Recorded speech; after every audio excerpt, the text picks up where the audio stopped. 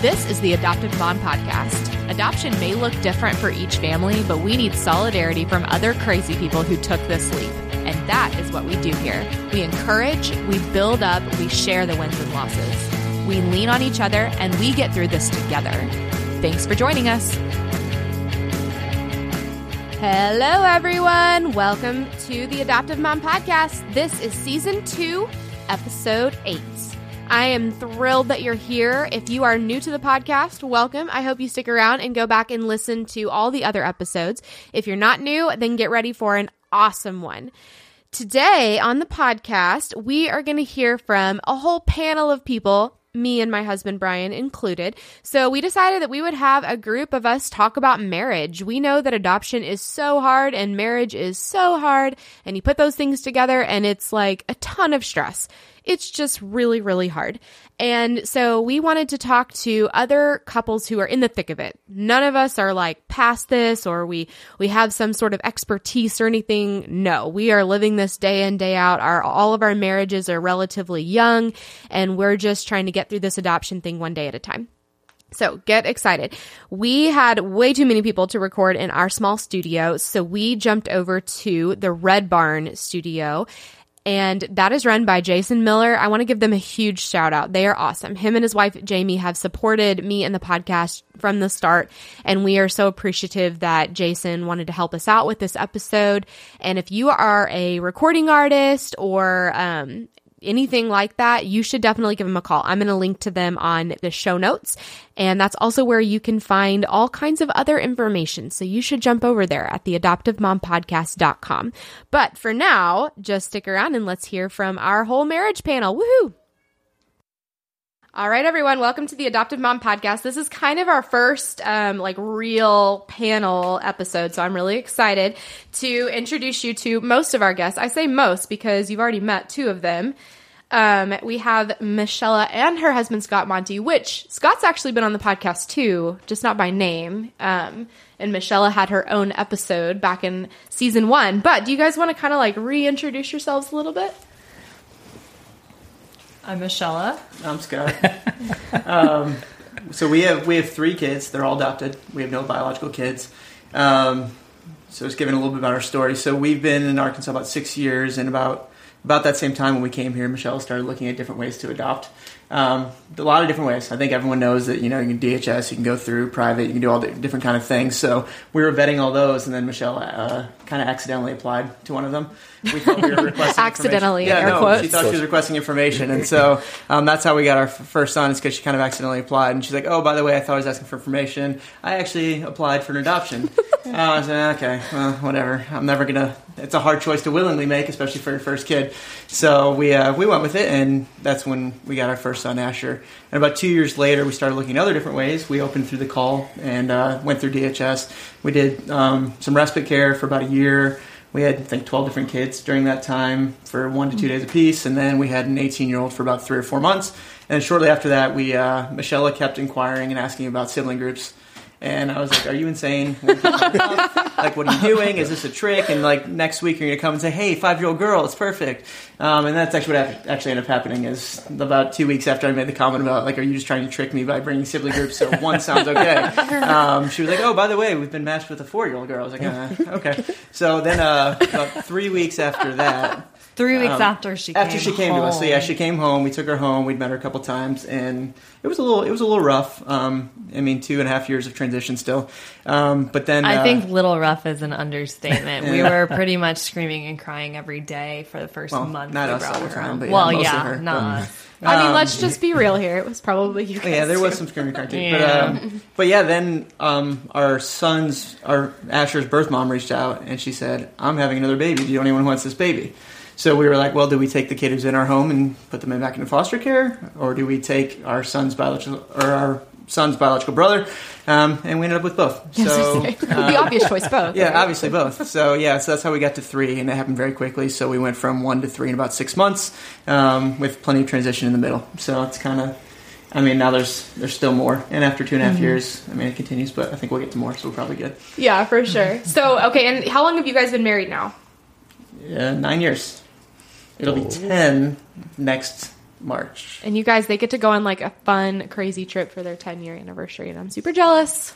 We will do that. Yeah. Yes. Going to Branson. Silver Dallas City. No. That voice was from my husband, the other person that you've already met, Mr. Brian Fittin, and we'll get to you in a minute. You can just, I'm fine. I'm good. So, yeah, keeping going around that circle, we have Alex and Garrett Autry. So there's 2 Alexes on this podcast. We're gonna try to keep it straight. But, yeah, so how long have you guys been married? Introduce us to your family a little bit. Yeah, so I'm Garrett, and my wife is Alex. We've been married going on 3 years now, 3.5 actually. We're almost about to round out to 4, which is exciting. And we have adopted 3 boys about 1 year ago, a sibling set of 3 all together at the same time. I think she'll speak on that in a little bit, but it's been a whirlwind. You want to take it from there? I mean, yeah, the boys, when we met them, they were 6, just turned 6, 4, and 3, and so they moved in at that age, and now we have a 7-year-old, a 5-year-old, and a 4-year-old. And also we fostered, we opened as a foster home really without the intention of adopting. We fostered for about 1.5 years before we met our boys, and kind of relevant to the marriage discussion, we had only been married for 1 year before we got our first foster placement, and those kids were with us for almost 1 year. So it has been it's been a lot, and it's been great. So yeah, and so I think we firmly established that everyone here is crazy. And also, so Alex, we've talked about Brian and I's adoption story a little bit, and how our oldest teen, I was technically 11. Well, not technically. I was actually 11 when he was born. And Alex, so that would have made you, 18 when your oldest was born? 18, yes, when my oldest was born, which isn't out of the question. Right. And he looks younger than he is. It's biologically possible. Yeah, I have people definitely think that they're my biological kids, but I also don't necessarily look as old as I am, so they also think that I am a teen mom. So we did have one placement who asked if I was her dad. Yeah, that So those of you who are listening, I look very old. Apparently. He's not that old. You do not look that old. You're not even the oldest person in this room. And just to be clear, no one mistakes Scott and Mai's kids for biological. They're the only ones like our children. You have 1 black daughter and versa. 2 Marshall Suttons. Yeah. So, and then we all got white kids, so we're just kind of vanilla. Scott's kind of we're at the Autrys and the Scott is not. I kind of get red in the sun. I kind of get red. Oh my goodness. Okay, and so Brian, you've obviously been on the podcast before. I have, yes. You've listened to every single one of them multiple times. Every single one of them, absolutely. This is my producer husband. Yeah, you just want to talk about us a little bit and remind people of our, how long we've been married and all that stuff. Yeah, can't mess this one up. So we've been married for almost 6 years. Mm-hmm. All right, got that one. We're good.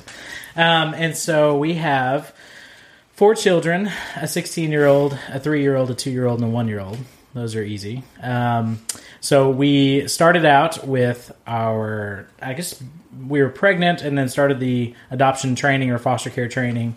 After that, we had our first son, Grady, and then he was about 6 months old when we got our first placement, Clark. And after having Clark for about 1.5 weeks, we found out we were pregnant with our little girl, Jane. And about 2 months after that, we found out we were... After the pregnancy, not after her birth.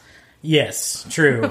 It gets a little muddy there at times. So after that, about 2 months later, we found out that Clark, the oldest, a teenager, had a half-brother that was abandoned at the hospital, and so we got the call to take him in. So we did that. And anyway, that's where we're at today. Yep. That's a fact. That's it.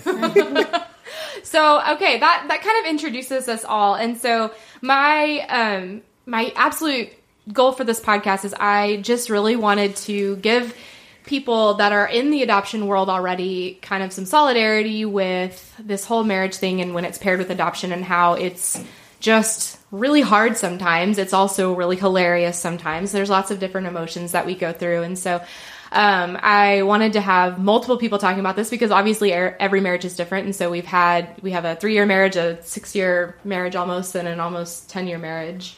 And so we've got a little bit there, but we are all also very much in the thick of it. No one here is seasoned at it. No one here is like, well, back when we had young kids, because we all have young kids right now. So on that note, yeah, I just wanted to jump in with a little bit of a lighthearted, funny story, and I'm going to keep picking on the Monties to go first. So what's like the biggest stupid fight you've ever had as a couple? I think the biggest stupid ongoing fight we always have is dishes in the sink. That's disgusting. Or I'm expected to be the navigator in the front seat always, so it is always my fault if he turns the wrong way. Well, I mean, yeah. Always. Well, you could turn Google off a little, too. But. Well, I love that this is Michelle talking about it and then Scott explaining why. why he gets angry? Yeah. Or it's annoying. Apparently I cause these fights. No, actually you cause them by leaving the dishes in the sink. I might have 3 little minions. This is real life right now. It's happening. Breathe it in. No, it's fine. We're good. Not a big deal. Not at all. By the way, I so did the funny. dishes 3 times today. I know. Perfect. Thank you. I appreciate that. Oh, I love it. You're welcome. All right, what about you guys, Alex and Garrett? Yeah, so we do a lot of stupid things, and we have a lot of really dumb arguments. So to categorize them, I think we'll pick sports this time. Okay. Just to pick a category. So we are totally not the parents who really get into sports. We say we're not. We say we're not, but we've learned through this process. At least one of us might care a lot about sports. Just a little bit. It's not me. And we're not going to point fingers. It's very unclear who that could be. But so just for the Nobody record. could see him if you were pointing him anyway. Yes, and so we discovered, just by chance, a couple months ago while we were at a soccer game, that one of us cares a little bit more about sports than we realized. And so we had a nice, ridiculous argument over a 5-year-old soccer game. So, And our kids Very are enjoyable. by far Yes. the least athletic on the team. No so it coordination. does not 0 matter. coordination. None of this matters. Oh, I love that you guys Preach. can admit that, though, that you don't feel like you can. Hey, yes. doesn't matter. They don't care. They don't even know. So doesn't matter. Future to boys, them. if you hear this, I'm sorry. Right now, you are just not coordinated. That is a fact. Practice. Oh, we would admit that about our children. Oh, They're not coordinated. Absolutely. We just hope they're really smart. That's all. Or maybe they could pick up an instrument. Yeah. Our son had his head stuck in a movie theater seat, so we're out of the college program. Man. Our kid got his leg stuck in the bench at the zoo the other day. Yeah, so it's like he just. train pulling up. All right, we're all getting on the train. Oh, yeah. Leg that stuck. was definitely What are you How? doing over How there? did you do that?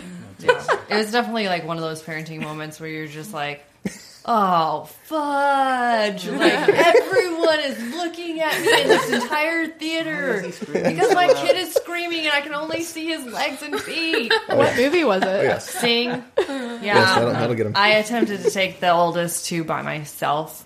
That's never happening. Not a again. smart decision. Now Yeah. they're a little older. Oh my gosh. They were both also irked that they couldn't see Moana because it was sold out, so we had to settle for Sing. So Second class movie. Watching Moana Yeah. tonight. The horrors. All right, Mr. Fitton, what do you think about her? Well, I was thinking about that as the Monties were discussing theirs. And we have a dishes related fight too that was in our first year of marriage. It involved the dishwasher to where I was putting the forks in the incorrect spot. So I think what was happening is that Wait, he was wait. having a fork slot, a knife slot, and a spoon slot, and so they would all get bunched together. They would. wait a second. Did you ask me the question? Are you now I'm answering I'm the pulling question? a Scott, is what I'm doing. This is like marriage counseling 101. This is good. Yeah, so that was it was really dumb, and I'm pretty sure because we had our pastors at the time were counseling us through that, and they reassured us how dumb they were that was. counseling you through dishes? It was that bad. It was No. the dumbest fight, absolutely. But now I know how to load the dishwasher. That was a passive aggressive comment. I'm sorry, sweetie. Oh my gosh. Nice to get another fight. So we're gonna end the podcast. I'm just kidding. Okay. So let me just start with some more serious ones. Not start. I don't know why I said that. Let me keep going with some more serious questions. So, do you guys, Monties, do you mind going first, or do you want us to reverse the train here? Let's just keep the train going. They're All all right, in. let's keep it going. So, I wanted to know how everyone's marriage has changed through adoption specifically.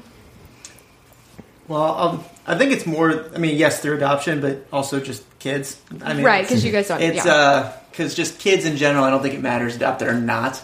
It's going to completely change everything. You're going to realize that you're going to realize how totally selfish you were, and it's going to take you a while to break from that. So, and then too, I think the only thing adoption kind of layers on top of that is the speed at which we get kids. You guys know about that. He's pointing at the Autries. Kids from like trauma, and they come with their own issues, they come with their own baggage, so that's difficult. And then I think with adoption too, I mean, it depends, I think, but it's just a little bit harder. You don't have that natural biological, just like unconditional love immediately. Like, especially when, you bring a kid into your home and they spend the first months screaming at you nightly. Like, that makes it very difficult to love that child. So, I mean, that makes it difficult between us two. She's definitely the calmer of the two. I am not. So that makes it difficult when, kids are screaming at me, and I have a really hard time just walking away or backing down, and then that impacts her as well. It's difficult. What about you? How do you see those exact same situations, Michelle? Scott described them pretty accurately. I think that, throughout all of this, like, being able to be honest with yourself is definitely, like, a key point that if you have not come to already, you definitely reach pretty quickly. Yeah, I think there's definitely some interesting, like, extended family scenarios when you layer on adoption. You just, I don't know. Everyone, like, especially within your family, if your family's like mine, like, they just, have an opinion and can't help but share it. So, they have a traditional parenting opinion. Yeah. We have a lot of extended family, too, that have fostered and adopted, but a little less so on Scott's side. So I think that when I think you're fighting kind of some of those additional perceptions, that's hard. Like, people question, like, why was this your first choice? Because for us, this was our first choice. Like, we hadn't even tried to have biological kids. Like, yeah. So, Scott was going to make a snarky comment. Anyway. I was waiting for it. It's okay. Yeah. So, I feel like it was going to be a good one, Scott. No, it probably wasn't. Future kids, please tune this out. No, yeah. I would agree with just those things, like the speed at which the adjustment comes, especially going from one kid to multiple kids.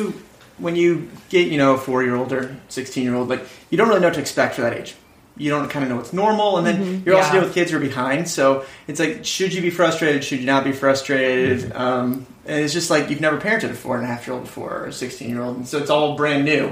And so you're doing all this, and, your spouse has their preconceived notions on what this age needs to be and what you need to be doing, how you need to parent.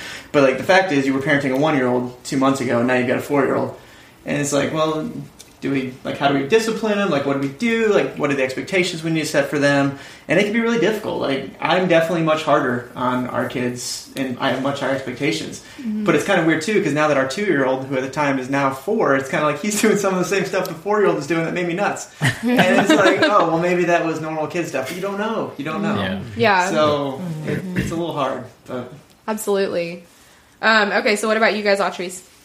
Yeah, do you want to start? Yeah, they definitely said a lot of what we were going to say, because a lot of our story is similar. That we also went from 0 kids to 3 kids really quickly. When we since we started fostering, we did start with 1 little girl, but that lasted for maybe 2 months. And we had some other kids in and out, and then we got her brother, so we had 2 under 2 really quick. And then when our boys moved in too, they all pretty much came at once, so it was just really sudden. And we also had not really tried to have biological kids. This was our first option to adopt, and so we also had some of the extended family confusion, and also just the adjustment from, like, this is just us doing our own things. You have so much freedom to do your own thing when you don't have kids,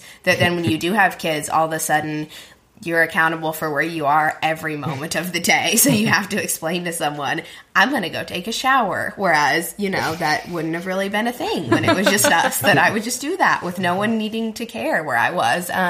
So definitely learning to work as a team. And we talk about like not scorecarding. So not keeping track, not thinking that like, oh, you do half the work, I do half the work, because that's not how it works. And we just all have to do as much as we can. And sometimes one person can do a lot more and their capacity is a lot higher at that time. And you just have to assume that the other person is doing the best they can, basically, and not try to keep track of this isn't fair or this isn't. So that was definitely something that was good for us to learn. And I think going from 0 to 3 really quick helped us realize that we just both were giving 110%, so there wasn't any room to be upset about what the other person was or wasn't doing, because we're doing our best. Yeah, didn't have the energy. Didn't have the time or energy to keep track or argue about it, so just why bother? Yeah, and then once you jump to 3, it's like, we're done. So you're outnumbered at that point. All bets are off. And so I think Montie said it well. Yeah, I think for me it was just learning, I don't have all the infinite free time that I had before. I'm now a parent, and it kind of gets in foster care especially, but and also in jobs, and it's sprung on you. So you start to realize all these personality traits that are poor in you start coming to the surface, and you start realizing, I'm extremely selfish, or this is something I had a particular idea about that I didn't even realize I had an idea about, or a way of parenting that I had been raised to believe was the way, and realize that's not actually going to work in the situation. But yeah, I think also to the parents or just the family tension that we experienced, just having some people just didn't understand why we wanted to adopt and not do go biological route first. And honestly, we haven't even tried the biological route. So it's just that they just for some of our family, they cannot comprehend it, don't really understand it. So working through that was a challenge, and definitely had some ups and downs, and we've had to work through some really had to have those hard conversations with those members of our family to kind of establish what we were going to do with our family. But that's like within like the extended family. But in marriage, those things obviously, we have different ideas of how to deal with extended family, and it's either family or in-laws. So depending on whether it's your family or whether it's your in-laws, who's on which side of that can make it really challenging. And yeah, just figuring out how to navigate those relationships and how to navigate disciplining the kids, being a team on that, but then also being a team in public or with our family, like making sure to be consistent and communicate those things ahead of time, or how to communicate in the moment when you haven't talked about it ahead of time, how to make sure to stay on the same page so that you're supporting each other, both to the kids and to like other family members or whoever might be involved. Yeah, no, that's a really good point. Learning how to present as a good team and actually be a good team. So it's back around to us, and I'm curious to hear what you have to say, Brian. So I guess with us, it was a little bit different because we did have a 6-month-old to kind of work through some of that stuff before we got Clark. Some of that selfish stuff, because that's the truth. Yeah, absolutely. Who's sleeping and who's not sleeping, and all those fun things. But I think we learned very quickly that, especially like Michelle said, once you get to 3, you're outnumbered, and then we had to present as a united front. I think with our marriage, it drew us closer together, because I think we were just both pretty selfish people, and marriage in general was kind of pulling that out of us. But then once we got to the kid part, it then changed, because then we really saw how selfish we were, but we then had to kind of reconcile and say, if we're not a team in this, we're going to fall apart. And that could happen very, very easily. So I think, honestly, our marriage has gotten stronger through that. And we really realized that, especially with a teenager, and I know probably with Maya too, with her being a little bit older, there are just different things that you run into. We didn't know, like, teenage wise, we're like, are these normal teenage things, or is this, Are they supposed to shower on their own? yeah. Are we supposed to continually every day tell him to put deodorant on, or, like, what is just the normal things compared to the system coming out of that and being adopted? And so we really did have to find out, like, from our point of view as a marriage, like, you're right. It's almost like I have to now tell somebody, hey, I'm going upstairs and I'm going to go to do this. Like, I'm not leaving you and we're not running away. Like, I'm just going to my room or whatever it is. So, we really had to figure out communication too. Mm-hmm. That was a big piece of it. And how to be the united front for our kids. I would say we had to learn how to give each other space, for sanity, but also space to grow in our own ways. Because as we know with adoption, attachment looks so much differently than with our biological kids. And, you guys don't have those experiences with biological kids, but I'm sure that attachment doesn't just happen. Like, they're placed in your home and all of a sudden you're their mom and, and I know that you guys got 2 from birth, so it's a little bit different, with private adoption, but even with Maya, attachment happens so differently. And I know you guys personally, and I know that attachment with Maya has happened on different timetables for you guys. And it definitely happened with us, with our kids. So I think allowing each other space to grow that love and those relationships with our adopted kids on our own time and in our own ways, instead of wanting it to look the same for both of us. Mm-hmm. True. And counseling. Lots of counseling. Yeah. I don't know. Yeah. I guess that did change. Okay, so what do you think has been the biggest obstacle that you've faced in your marriages as a result of a non-traditional family? As a result of a non-traditional family? I mean, it's probably just keeping sanity when the kids are insane. I mean, that's the biggest thing, and I definitely struggle more with that. And I think we're getting to a place where I'm getting better. She's always been better at it. She's always been much better at keeping her cool, keeping her sanity. Actually, the thing that would get her is if I lose my mind. Yeah. That's what drives her off. Not usually the kids. She somehow separates the two. Mm-hmm. I think I take things much more personal. When a child is screaming in my face, I think it's like, why do you hate me? And why are you doing this to me? And it's just not that. And we've made big strides, actually, especially in the last couple of months, where it's gotten much better. But, I mean, that works into the attachment. Like, it is really hard to attach to a kid who, every time you tell them no, they throw just complete, epic, just, like, insane fit. And somehow she has managed to do it. So I think that's been one of the hardest things, is I couldn't do it. Like, there was times I just walk away, and she felt more like maybe I was quitting, rather than just trying to take time. But she gets it too, so I don't know, it's a mix, I don't know. Yeah, I guess that, I think within all of that, it's a little bit of, like, being... Okay, since he's self-proclaimed, I was the most patient one. I'll just, claim that. You'll just take that. So, yeah. I mean, being that person that can kind of, like, take the heat initially and all of the screaming and things like that, like, I needed him to understand that I also needed a reprieve, but then when you pile on, like, a very stressed-out spouse on top of that... Yeah. That's like what breaks me down mentally. So I think that's that communication and sitting down and like telling him constantly for probably over a year, like I can totally do it. If the kids like lose it, like you can walk away. That's fine with me, but like I can't handle it if you're losing it and they're losing it, because that's way too many people to referee. Like, so I think it's that balance. Like, and you don't realize like all of your own stuff that you're bringing, like when someone is screaming in your face, and like the things that have maybe been in your past or whatever that you're dealing with that kind of come out. And yeah, kind of coming from like the traditional family background, traditional discipline, all those sorts of things, we definitely don't really see eye to eye on how to best discipline so that you're providing structure and accountability, but also helping them grow. So now Maya came to us when she was 4.5, and she's turning 7 this month. But so we have a 7-year-old, a 4-year-old, and Kate will be 2 this summer.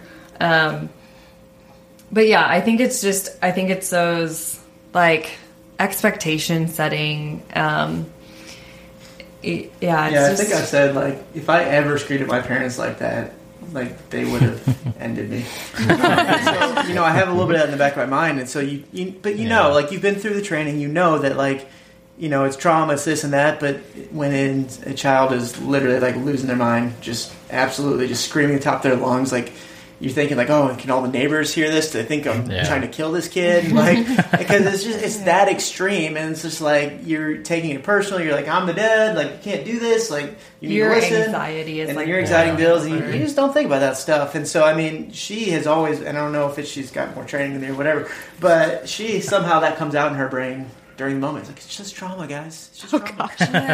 And then it's me. I was like, trauma sucked. Get out of here.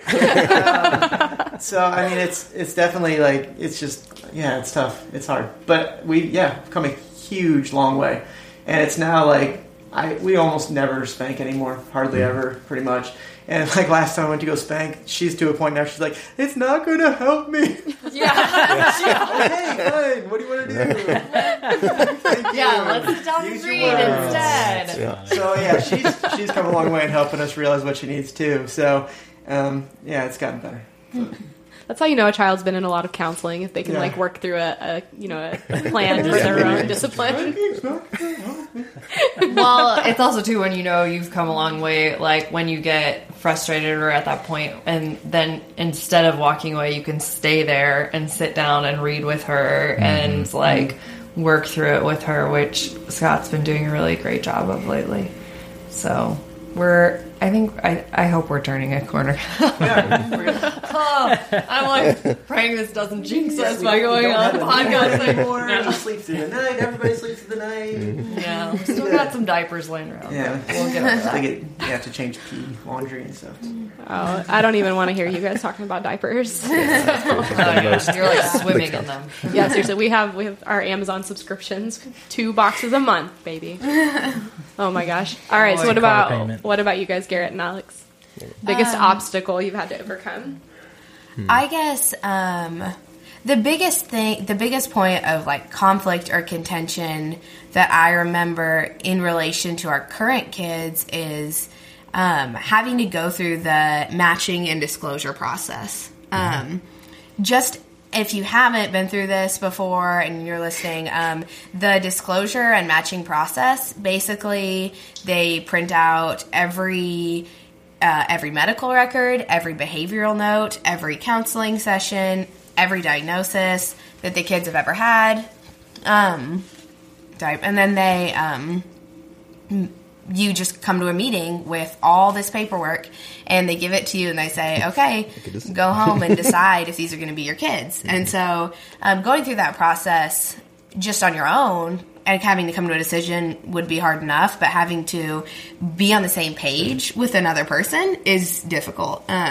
So, I mean, and our kids had, in that meeting, there were some really significant things, and you just don't know, like, are those things, some of those labels were pretty much just made up, it turns out, but they might have not been, and we didn't know that going in. And some of the labels haven't, once you're in it, it just is what it is, and it has played out in a way that wasn't really as severe as what we were kind of prepared for, but saying yes, we didn't know, like, what is the next 18 years of our lives or whatever going to be like. And so just having to come to a decision on that when there's a lot of emotions involved, and we did not get into foster care planning to adopt 3 kids, probably not planning to adopt at all. And so just having to come to a decision on that was interesting. As a couple, just both of us getting to like the place of feeling like, yeah, we should do this at different times, and having to be patient and like figure out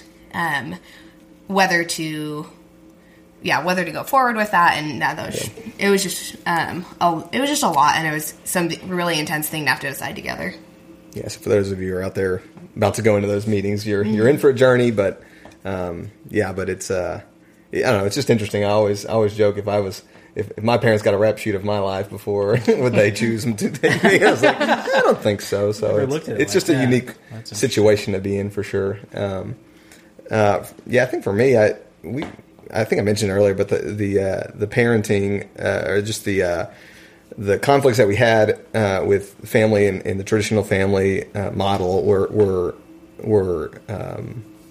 really stressful. Really hurtful. I think we weren't expecting it. We've grown up been told that my family's going to accept whatever decisions I wanted to make, and to realize that this was actually one I wanted to make, and kind of didn't feel supported was a hard thing to realize, hard thing for me to realize, and something we had to work through. But the grace of God, it's actually gotten substantially better, and they're starting to understand us better in a new ways, and see us in new ways, and meet their 3 new grandkids, and get to learn about them. And so that's been wonderful, but it's definitely been a challenge for sure. And definitely, I think I relate with what you were saying, Monty, about the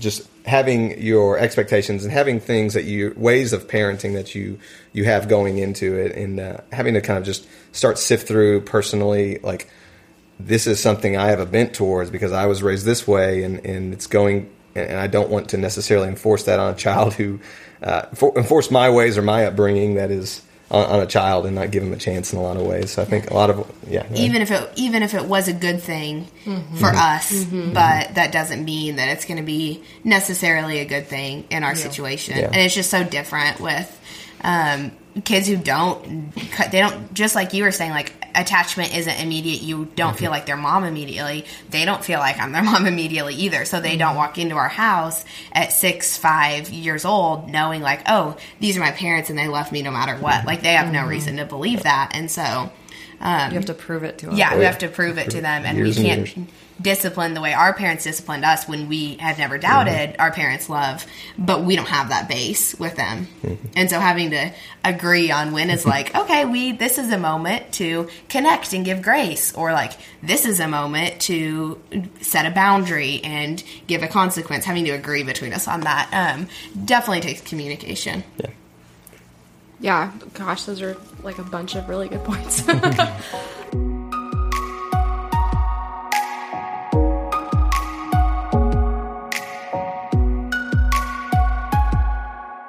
All right, guys, we'll jump back into the episode in just a sec. But I wanted to take a minute and remind you guys about the Birth Mom Brunch that is coming up on May 12th. That's a Saturday before Mother's Day, and it's National Birth Mom Day, which I didn't know about until I talked to Sarah Avery back in season 1. So if you didn't know, now you do. That's National Birth Mother's Day. And we want to take that morning and just honor these incredible women and the brave and courageous choice they made to give their child life. So if you have any resources or encouragement, then I would love for you to reach out to me, and you can become a volunteer for the event. You can just give us help in any way you can. That would be amazing. We definitely want to honor these women and show them how much we appreciate their choices and their lives. We are partnering with Shared Beginnings, another adoption nonprofit. They seek to support birth moms through this process. They give them legal counsel and just help with housing and expenses, and just come alongside them to advocate for them along the way. And that nonprofit is actually run by my mother, who had an episode back in season 1, and Michelle and Montie, who's on this episode that you're listening to right now. So you should definitely check them out as well. I'll link to them in the show notes. But let's jump back into our episode.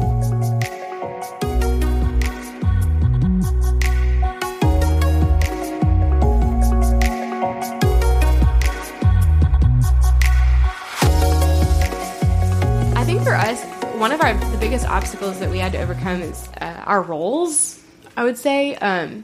Just because of our personalities, I think that we were definitely on a track to have pretty specific parenting roles, and we were fine with that. Just I'm a lot more of a type A person. I'm more organized. You're a lot more just loosey-goosey and easygoing, and that's fine. That's who we are. And when we got Clark, he had some predisposed notions about moms specifically. We'll just say that, and so I didn't get to be that organized, like, authoritative figure that I had always kind of planned on being, because that was who I was. And I think that was a really big obstacle that we had to overcome, is that you kind of had to step it up.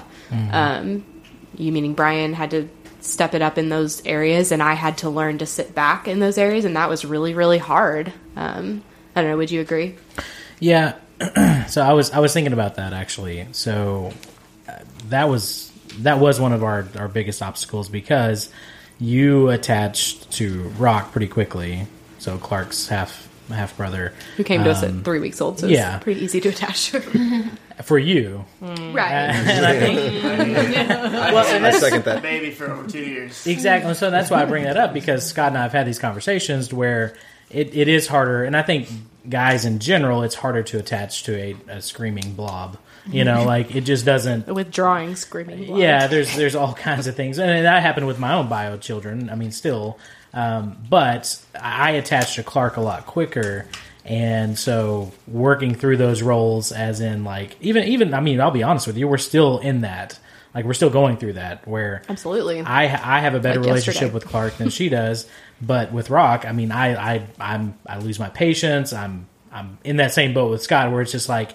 He throws a fit over everything, and I don't have time for it. And so, but you're that way when it comes to Clark, where he throws a fit or whatever else. I can back up and be like, it's fine. He's a teenage boy, because I was a teenage trauma, boy. To use Scott's analogy. Yeah, exactly. And so we definitely have different roles in that, and I can see. I never understood that before with my parents or any other parents. I'm like, how can you like one kid more than the other? You know what I mean? And I'm saying I love all my children the same. Let's just make that statement. But what I'm saying is, there are times where we're just like, I don't like you. I don't like you, child. Like, so, and that's okay, I think, to give yourself grace in those moments too. So. Just try not to say it to the child. I don't. That might have been Everyone done feels before in our household. It's definitely been done in our Yes, house. absolutely. Surprisingly, Do not like the child. by Brian. True. There's also been a child that screamed that at me too. So. That's very true. Yeah. On multiple occasions. So, all right, I'm going to make the guys go first, because I can. But I want to know how you have seen your wife change the most. Part A, change the most. Part B, I want to know how you've been most impressed with your wife through this process. Let's just say she's a crusader, so we'll start there. That's how she's changed the most? Yeah, well, she's always been to a point, but ever since we started like our adoption process, she is all in. Like, she is poster child for Die adoption. hard. I can attest to this. So yeah, she is all in, both feet. She will talk to everybody. She's organized events. She helped get adoption benefits changed at Walmart. She meets with politicians. She does all of it, and then there's me. I'm just kind of like, I'm a dad, I think. I just play video games, Maybe I'll claim that I'm a dad. Yeah, can I play more video games today if I do? So I mean, she is all in. I mean, it's impressive, at the same time it's exhausting. So, I mean, she's in the process of starting a nonprofit related to adoption right now. Hashtag shared beginnings. Anyway, so she's doing that, but it's exhausting, because she will put kids down and then she will start it. And she will work until 10 o'clock at night. He hates the sound of my keyboard. Click, click, click. Like, You never know how annoying the math Mac keyboard is until you hear it at 9:30 at night. Anyway, but it's still impressive. So, I mean, certainly I don't know if she's changed, but it's definitely... Well, she's also at a point where she can do more of this, and she is really well connected, and she has networked it really well. So she's at a point where she can do some of these things too.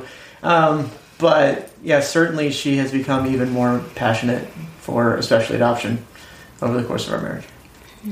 So is that like a two-parter for you? Is that also the way that you're most impressed with her, or do you have a separate way? That too. I mean, she does ridiculous things. Like, she says, I'm going to do this, and she goes and does it. Like, I know she wasn't the only factor, but she said years ago when we went through adoption, like, this is all the adoption benefits Walmart gives. She's like, I'm going to fix that. And here we are, like 6 months ago, Walmart announced that now you get 6 weeks of leave for an adoption. Like, for all 2 million associates. And $5,000 reimbursement. And $5,000 reimbursement. Now, like, I know she wasn't the only there. person responsible, but she organized all these events, she like networked all these people, she got it all going. And it's like, really? Like, the biggest company in the world, that's your goal? Like, whose goal is that? So, it's... Shella Monty's, that's yeah, who. it's ridiculous. So, anyway, yeah. Yeah, Garrett's doing a slow cap. Speaking of It was Garrett... recorded in my development plan 3 years ago. amazing. Proven how you you have That's to do awesome. it because Yeah. Oh, They were like, goodness. what do you want your goals to be? I was like, meh. So is that retroactive? So can you now go back and take that 6 weeks? No. So, Scott's like, no. Unfortunately. No. Let's just adopt another kid, You Scott. can't take the $10,000 either. 15,000. Can't do math. All right, Garrett, what about you? Yes, I'm most impressed with Alex. She is a absolute boss. Is that a good thing? Yes, with our kids, it's unbelievable. Has a gifting of organization. I mean, I understand organization is amazing. I mean, a lot of females are amazing with this, and guys, but she is extremely, unbelievably gifted in organizing our kids and running our entire household, and enough to where she has time to volunteer for things and encourage our entire family to take steps in being better and trying new things and growing in different ways. So I'm just she is an absolute boss. She can manage our family extremely well. I'm pretty much absolutely as useless as possible. So I'm pretty much just trying to serve and make her life easier, but kind of just help her out as best I can. But I think the way I've seen her grow the most, she has tendencies to kind of paint situations or paint people even at times in kind of black or white. And what I've really seen her grow in the last several years of marriage is just being able to understand that there's a gray area, that there's an in-between the situations with situations that are difficult and with people who are difficult, and be able to see that there's a balance there in the situation. And I've seen her extend grace and step into situations that I would just abandon. And she has really challenged herself to engage in those areas where it's difficult. And so I've been amazed to. She's put that on herself and decided to go after that, and has really grown a lot over the years in our marriage and our kids. That's awesome. That's like very sweet. He's really sweet. I gotta follow that. Yeah, seriously. mean, come on. And Brian, what do you think? See, so he actually set it up. He's like, he was impressed with her first, and then how she grew. She didn't change. She grew. This guy, You could teach some classes. right? For real. That's awesome. Marriage 101. Yeah. So I think with us, and I mean, I'll be honest, like you said before, you're a type A person, and so a very controlling situation, like this is how it's going to be. And I am very laid back. So there were a lot of times that I didn't step forward and say, hey, I don't think we should do this, or X, Y, and Z, or handle a situation like this.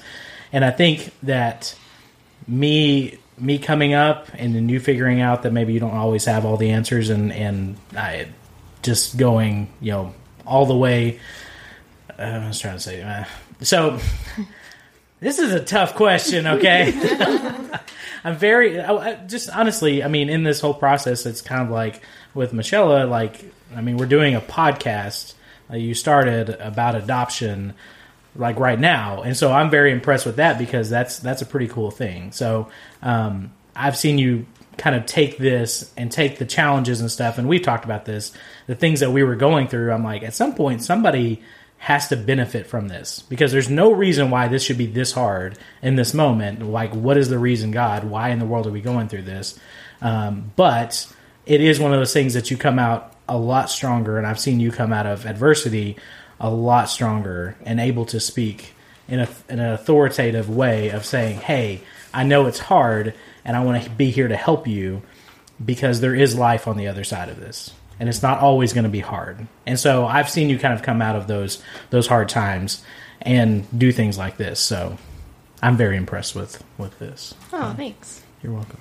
This is a really fun podcast. However, I've said it once and I'll say it again. Would not exist without you. So, all right, ladies. So Michelle, what's a way you've seen Scott change, and how are you most impressed with him through adoption? Yeah, so I think he kind of alluded to this earlier, but he was really probably not ready to be a dad. I probably forced that in a lot of ways. Sorry. But not. Sorry, not sorry. Yeah. So I think that he liked to hang out with his friends. He liked to go to movies. He liked the freedom. And so all of the dump on of having 3 kids and the additional stress, and what we didn't say is for even the first 2 years when after Asher came to us, he had a lot of like medical issues and he screamed at us a lot. So I think just watching Scott kind of like grow into that role of being a dad, and kind of like you mentioned even recently, like in the last few months, just being able to sort of like Garrett said, like exist in that gray area. Like Scott is very much like, this is right or wrong. Like you do not act this way. You do act this way. You automatically respect me because I am. But lately, like I've seen that change a bit, and it's fun because now the kids are kind of growing into areas that he likes and things he likes to do, like roller coasters and, rock band, and like being able to play the drums on Rock Band. Like that's what he's impressed with our kids. And he like takes pride in showing people like how cute Kate is. And, our youngest has definitely redeemed babies for us. That's for sure. He's adorable. We love our other kids too. They're adorable too. Kate is just the most adorable. You're just better, Kate. Okay. Just act better. It's okay. Anyway, I think that it takes a lot. It takes a lot to. I think most of the guys have mentioned like just the connection aspect. Like it takes a lot to get there, even with the baby blobs, and then with the traumatized kids on top of that. So I think that I'm most thankful and grateful that he's like growing in that area, and really has kind of gotten to the point where like we can like exist in that gray area, and we can just suggest like, well, let's read a book if you're losing your mind, or like if you get a soccer ball to the face, I'm actually going to hug you and be like, it'll be okay, they're there. And that's really all they need. Like, so good job, Scott. Good job. All of these have happened in the last few days, but They're there. I may have said they're there. yeah, literally with the like slow pat on the back. It happens. Genuine to me. I love it. But I think that like to breeze over like how hard this really is, like, would be really unfair, because I think that for our marriage, like, it has been really hard for the last 2 years. I think, like, you compound the family aspect and, you know, the judgment of, like, well, your kid is acting this way. Why can't you fix that? Or why are they doing that? Why are they screaming and waking up the entire, you know, vacation household of 20 people? To, you know, how we handle discipline differently and things like that. So, I'm really proud and happy that, like, we finally kind of come to this place of, like, we're not at a state of equilibrium yet. And you definitely intentionally, like, one thing he's really good at is, like, making sure that we, like, go on at least 2 dates a month, probably.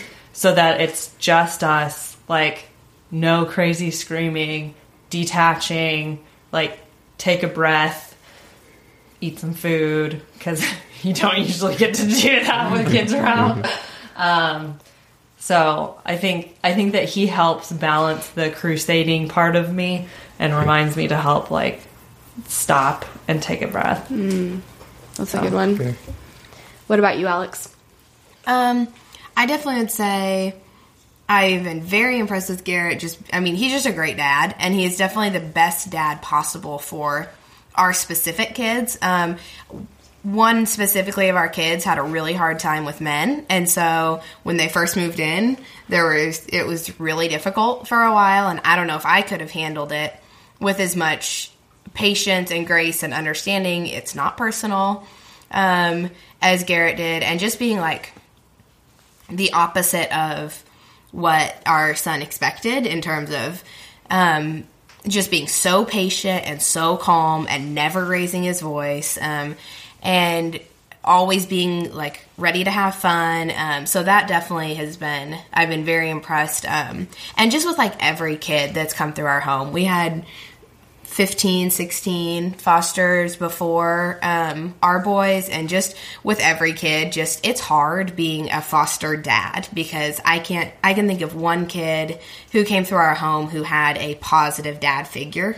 And so it's hard because it's like, I haven't done anything, but these kids are terrified of me and hate me. And so just having to like live with that, and also try to be there the best he can for the kids, but understand that it's hard. It's just a hard place to be in. So he just handled that with a lot of like patience, and just taking himself out of his feelings out of the equation, and understanding it sucks that whatever happened in this situation happened, that these kids feel this way, and we're not going to fix it overnight. But yeah, he's just an awesome person to do that, because he's very patient.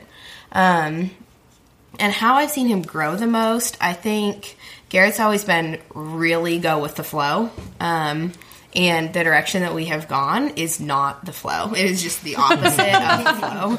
And so that, like he's kind of said, like that comes with a lot of pushback, both like major long-term pushback from family, and just like incidental weird pushback of just like managing things differently in public. That's hard for people who don't like to be noticed and don't like to stick out.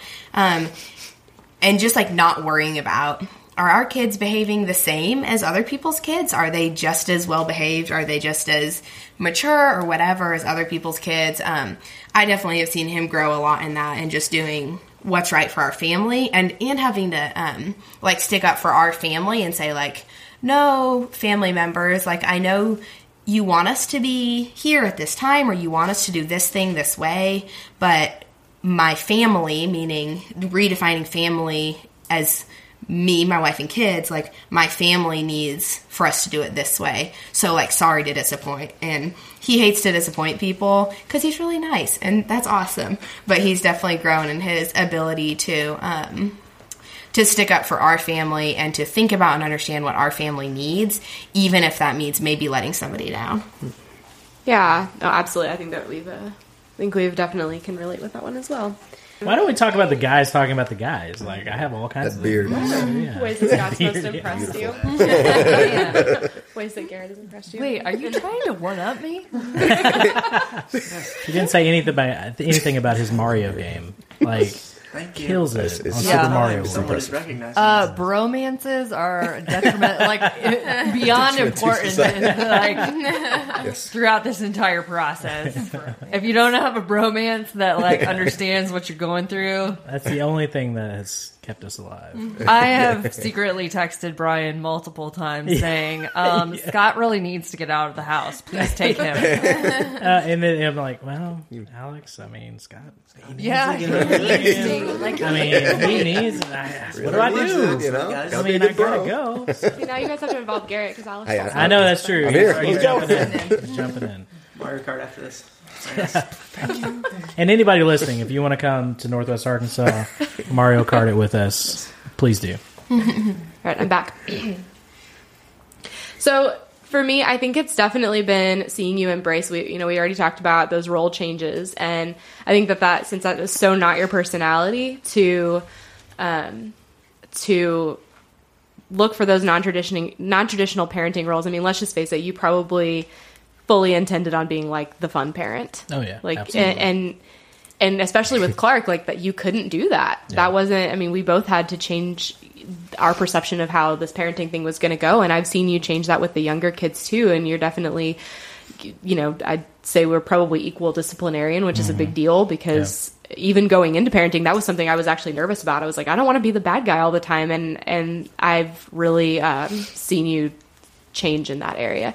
As far as how I'm most impressed with you, I think that I've loved watching you take care of our family, and take care of me specifically, because with the type A personality comes a lot of anxiety. I'm sure that several people in this room understand that. And just watching you, instead of running away, which is I know what everything in your body is telling you to do. Just be like, I'm going to go hide for a few hours while you figure this out. Cry in the closet for me. But instead, I've seen you step up, and I've seen you lead our family and go against what's natural for you. So it kind of builds on each other, the change and the impressed. But I'm definitely very impressed with you as a father, because I know that is not your natural instinct to do it the way you're doing. Yeah, I don't like kids. We can just say that. Well, we've already talked about it. Like, a lot of us are not big fans. Three guys in this room would say that. I think Here's Garrett the likes deal. kids more than I like kids. I will say this, like, I wanted to be that guy, though. Like, I see the guys, there's guys at church that just jump in the middle of what's happening. I'm like, that just stresses me out. I'm like, just lock them in a room and hopefully they don't destroy each other. But there's, like, other guys that just do that. They just enjoy that. But it is different when it's your own. Like, it's a lot more fun, so. Absolutely. If you don't lock them in the room, you can be like Scott, who locks himself in the bathroom. Yeah. Leave Daddy alone. I've come to the best.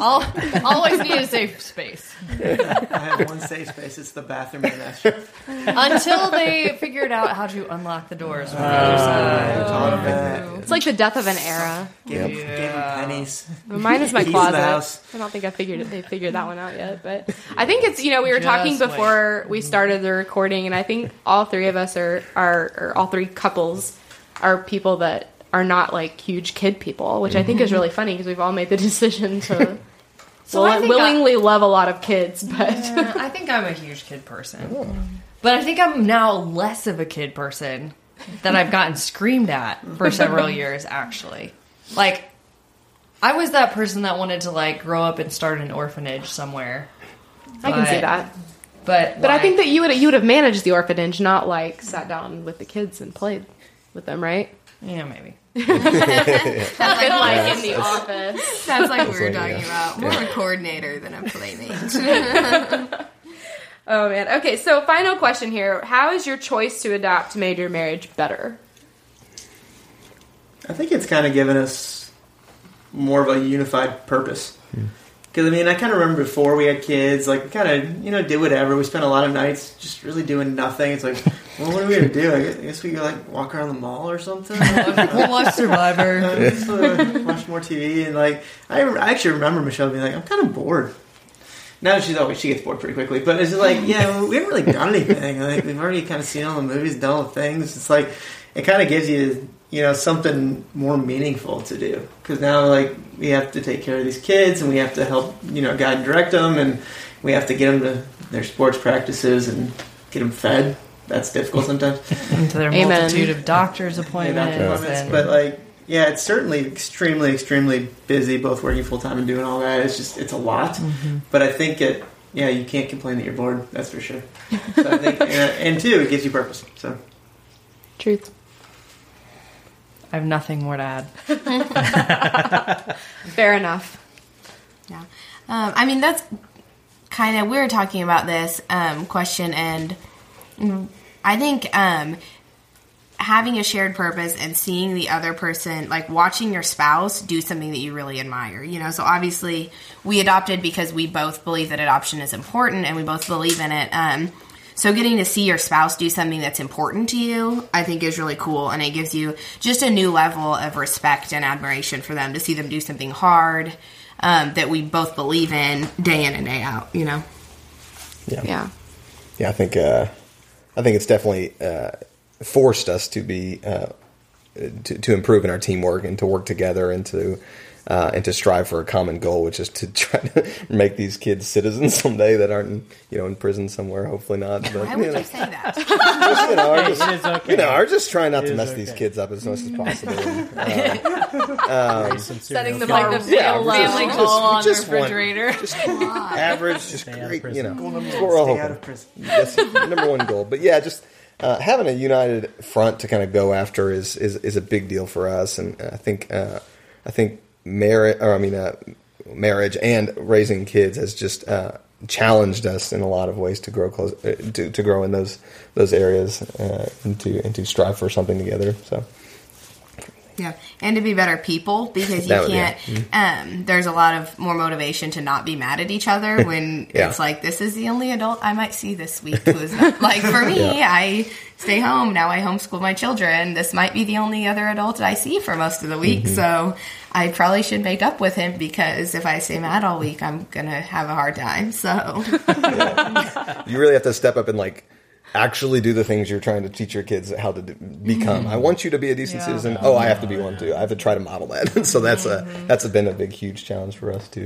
Yeah, like, to just step into our role. Yeah. I tell you not to yell and to be patient. Like, oh snap! Whoops. What your brother and I were talking about. That's funny. Oh man. So, I think with this, I've learned that it's just kind of funny because growing and when you get married and like you set out to marry like the hottest person you know, and like that's the goal. And then once you get into marriage, I figured out that like having children has made me fatter because I can't get to the gym as often. So Alex still loves me. So I know our marriage has gotten stronger through that. So there's part of that I'm really happy about. So You're not fat, bro. Thanks, bro. And also Scott still loves me. Very attractive. There's a lot of things that are really good about this. So, but There's a new girl reference in there somewhere.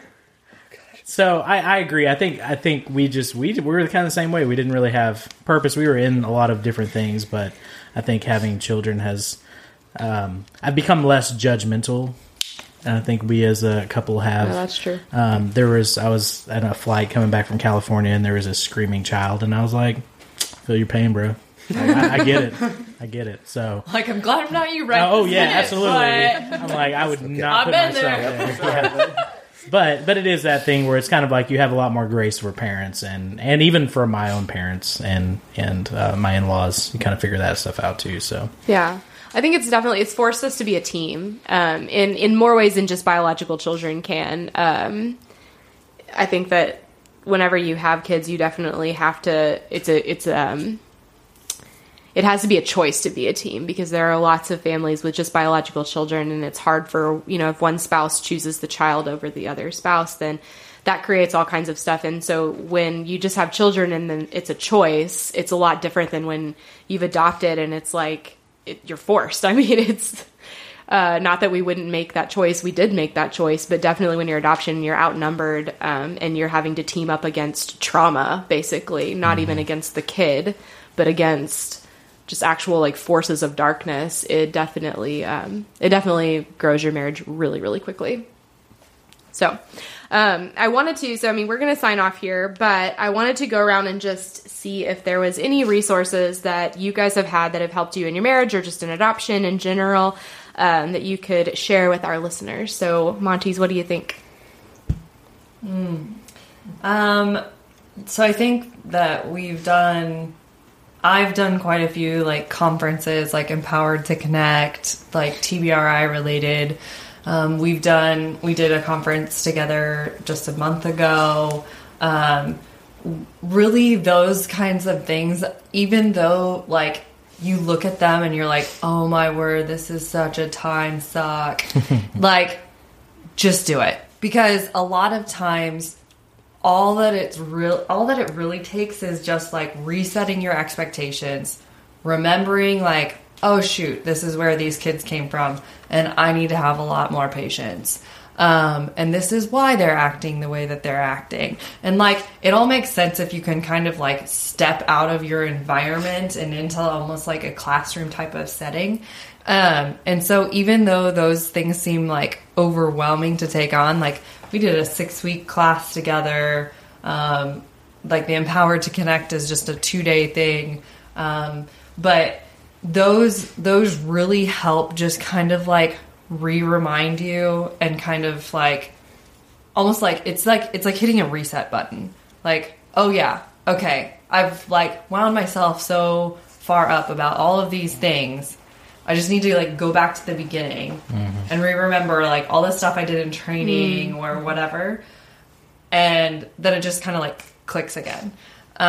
So I think that like anytime those things are offered, even if there's a little bit of like, you know, financial commitment, I would say that those have I think, been the things that have helped us the most. Because, like, let's be honest, who has time to read? Like, I've gotten so many books and, like, from the counselors or whatever, and I'm just like, thank you so much. Really, what's most helpful is, like, when she copies just a chapter for me, and I'm like, oh, okay, I could probably read the first 2 pages of this. I was going to say, you read, like, 2 chapters, and you're kind of like, I get the gist of the book. I mean, I have I have books on my nightstand that have been there literally for years, like The Connected Child and, like, all of those things. I'm sure they're good, too. Which are great if you have, like, if you can find the time away from your screaming children to, like, actually, like, decompress and do that after a long day of, like, being screamed at. Yeah, they're great from... Not that that's decompressing. I mean, that's, like, further work. Brain work. Yeah, so... I'll add, I think we've kind of joked about it, but friends who kind of get it. Like, it actually... You can go over and you can let your kids destroy their house and they don't really care. They don't really judge. You're like, hey, yeah, my kids too. It helps. So that and good, reliable babysitters help as well. Amen to that. And with the conferences, that's also kind of like a bonus getaway a lot of the time too, because even if it's a local conference, you still have to get a babysitter for 2 days, right? Mm-hmm. So sometimes they serve lunch. That's a date. Yeah, exactly. Just go sit in the parking lot. Small wins. All right, what about you guys? Yeah, so I think for us, our biggest resource really has been our church and our community group, and really just plugging in and seeking other families who are going through similar circumstances in our body, our local body, and connecting with our community group. They've been a godsend to us and just helped us process every amount of emotion we're having and every frustration we're having, and being able to challenge each other towards handling situations different or thinking through situations. And so I think they're definitely, it's been a necessity for us to be plugged in those. And it doesn't have to be necessarily for us, it doesn't necessarily have to be other foster or adoptive parents. Just friends who are willing to know that they don't know and listen without presupposition. And a lot of our friends don't even have kids. I mean, I'm 25. A lot of my friends don't have kids. And so they don't assume, there's not a comparison between how they feel about their biological kids to what we're going through.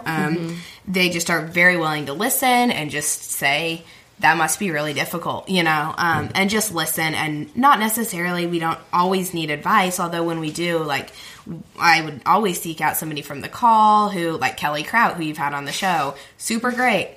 I always ask her things. She'll almost always meet for coffee too. Just having people who you trust just to talk to, even if it's not, let's solve this crisis, but just reminding yourselves that you're not the only people on the planet. And along that too, being in other people's lives and in relationship enough to talk about what they're going through and support them, to remind ourselves our problems are not the entire world. They're not the only problems. They're not, just to get our eyes off what we're going through once in a while is really helpful, to kind of make us feel like people again, instead of just in our little house bubble with our things that we're dealing with. Just remember there's the whole rest of the world out there, and everybody's doing their thing, and it's hard, but everybody is surviving, and we can make it too, but just not getting isolated. Yeah. I want to echo everything everyone said, especially the friendship thing. I mean, that's so, so, so important. And actually, that's how the 6 of us kind of first started becoming friends, was at... They all came to my house. That's true. And if you listen... And the kids did destroy the house, and she didn't judge. Absolutely. Hey, but everybody, I think, made their kids pick up before they left, so... It's I don't remember if they did. We probably didn't. There was a lot of lightsaber fighting. For the record, when you hand out lightsabers to all the kids, Michelle... Those lightsabers still live in my house. I still have a vase full. Beat each other regularly. We like them. Yes. But if you listen to Michelle's episode from season 1, that was what the whole thing that it was about, was friendships and adoption, and getting inside other people's houses and stop isolating yourselves within your own, just junk in your families. I want to add counseling as a resource. That's been a really big deal for us. And I think that the stigma is that if you're going to marriage counseling, it's because your marriage needs counseling.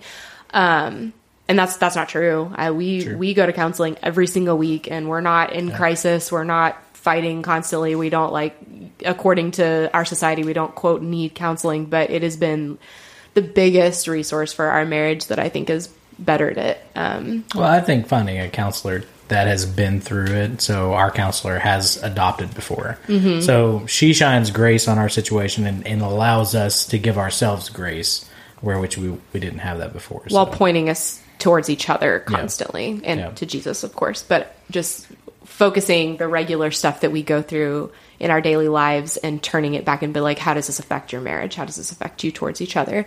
So yeah, finding a good counselor for sure, one that understands and one that is trauma trained, that's a really big deal. Sure. But yeah, would you agree or do you have something else? Yeah, I agree. I mean, I'm the digital guy, so there is a ridiculous amount of Facebook groups out there that are adoption heavy. There are nonprofits all the time that are really focused on a specific niche in the adoption community. So I would say, try to find those resources rather, because if you can't leave, I know there are some people that just don't have that around them, but there are online communities that are here to help and encourage you in those moments too. And I do want to say too, on this simple fact that this is a real situation. This is a real podcast. Like this is what we came to do this and talk about how hard it is and how hard these situations are. But you referenced it in your last Facebook Live video that, if we would do it again, would we?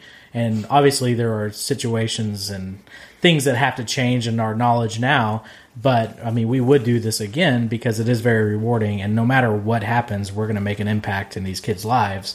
And that's kind of the point, that it's not about ourselves. And so I guess I don't want to make sure that anybody listening who maybe has not adopted or has not fostered, it can be scary. But there are resources and there are friends and there are a lot of support systems out there for you. But to go for it, I mean, it's worth it in the end. So but lean into those resources for Absolutely. sure. Don't feel like you can do Have it. a phone a friend before you do it. Yeah. Oh, absolutely. Yeah. Oh man. Okay. Well, this has been really great. I am so excited. So, I'll link to everyone's social media and talk about anything that we've discussed in the show notes. But thank you guys so much, Michelle, Scott, Alex, Garrett, and Brian, for joining me on this episode. And I hope you guys have a great week. Thank you for listening to the Adoptive Mom Podcast. I know this stuff is hard, and I hope you found encouragement here. Remember, you are enough, and you're doing a great job. God wants to be at the center of this journey, and He is big enough to redeem all of our mistakes. Don't forget to check out show notes and other resources at theadoptivemompodcast.com. Thanks again for listening.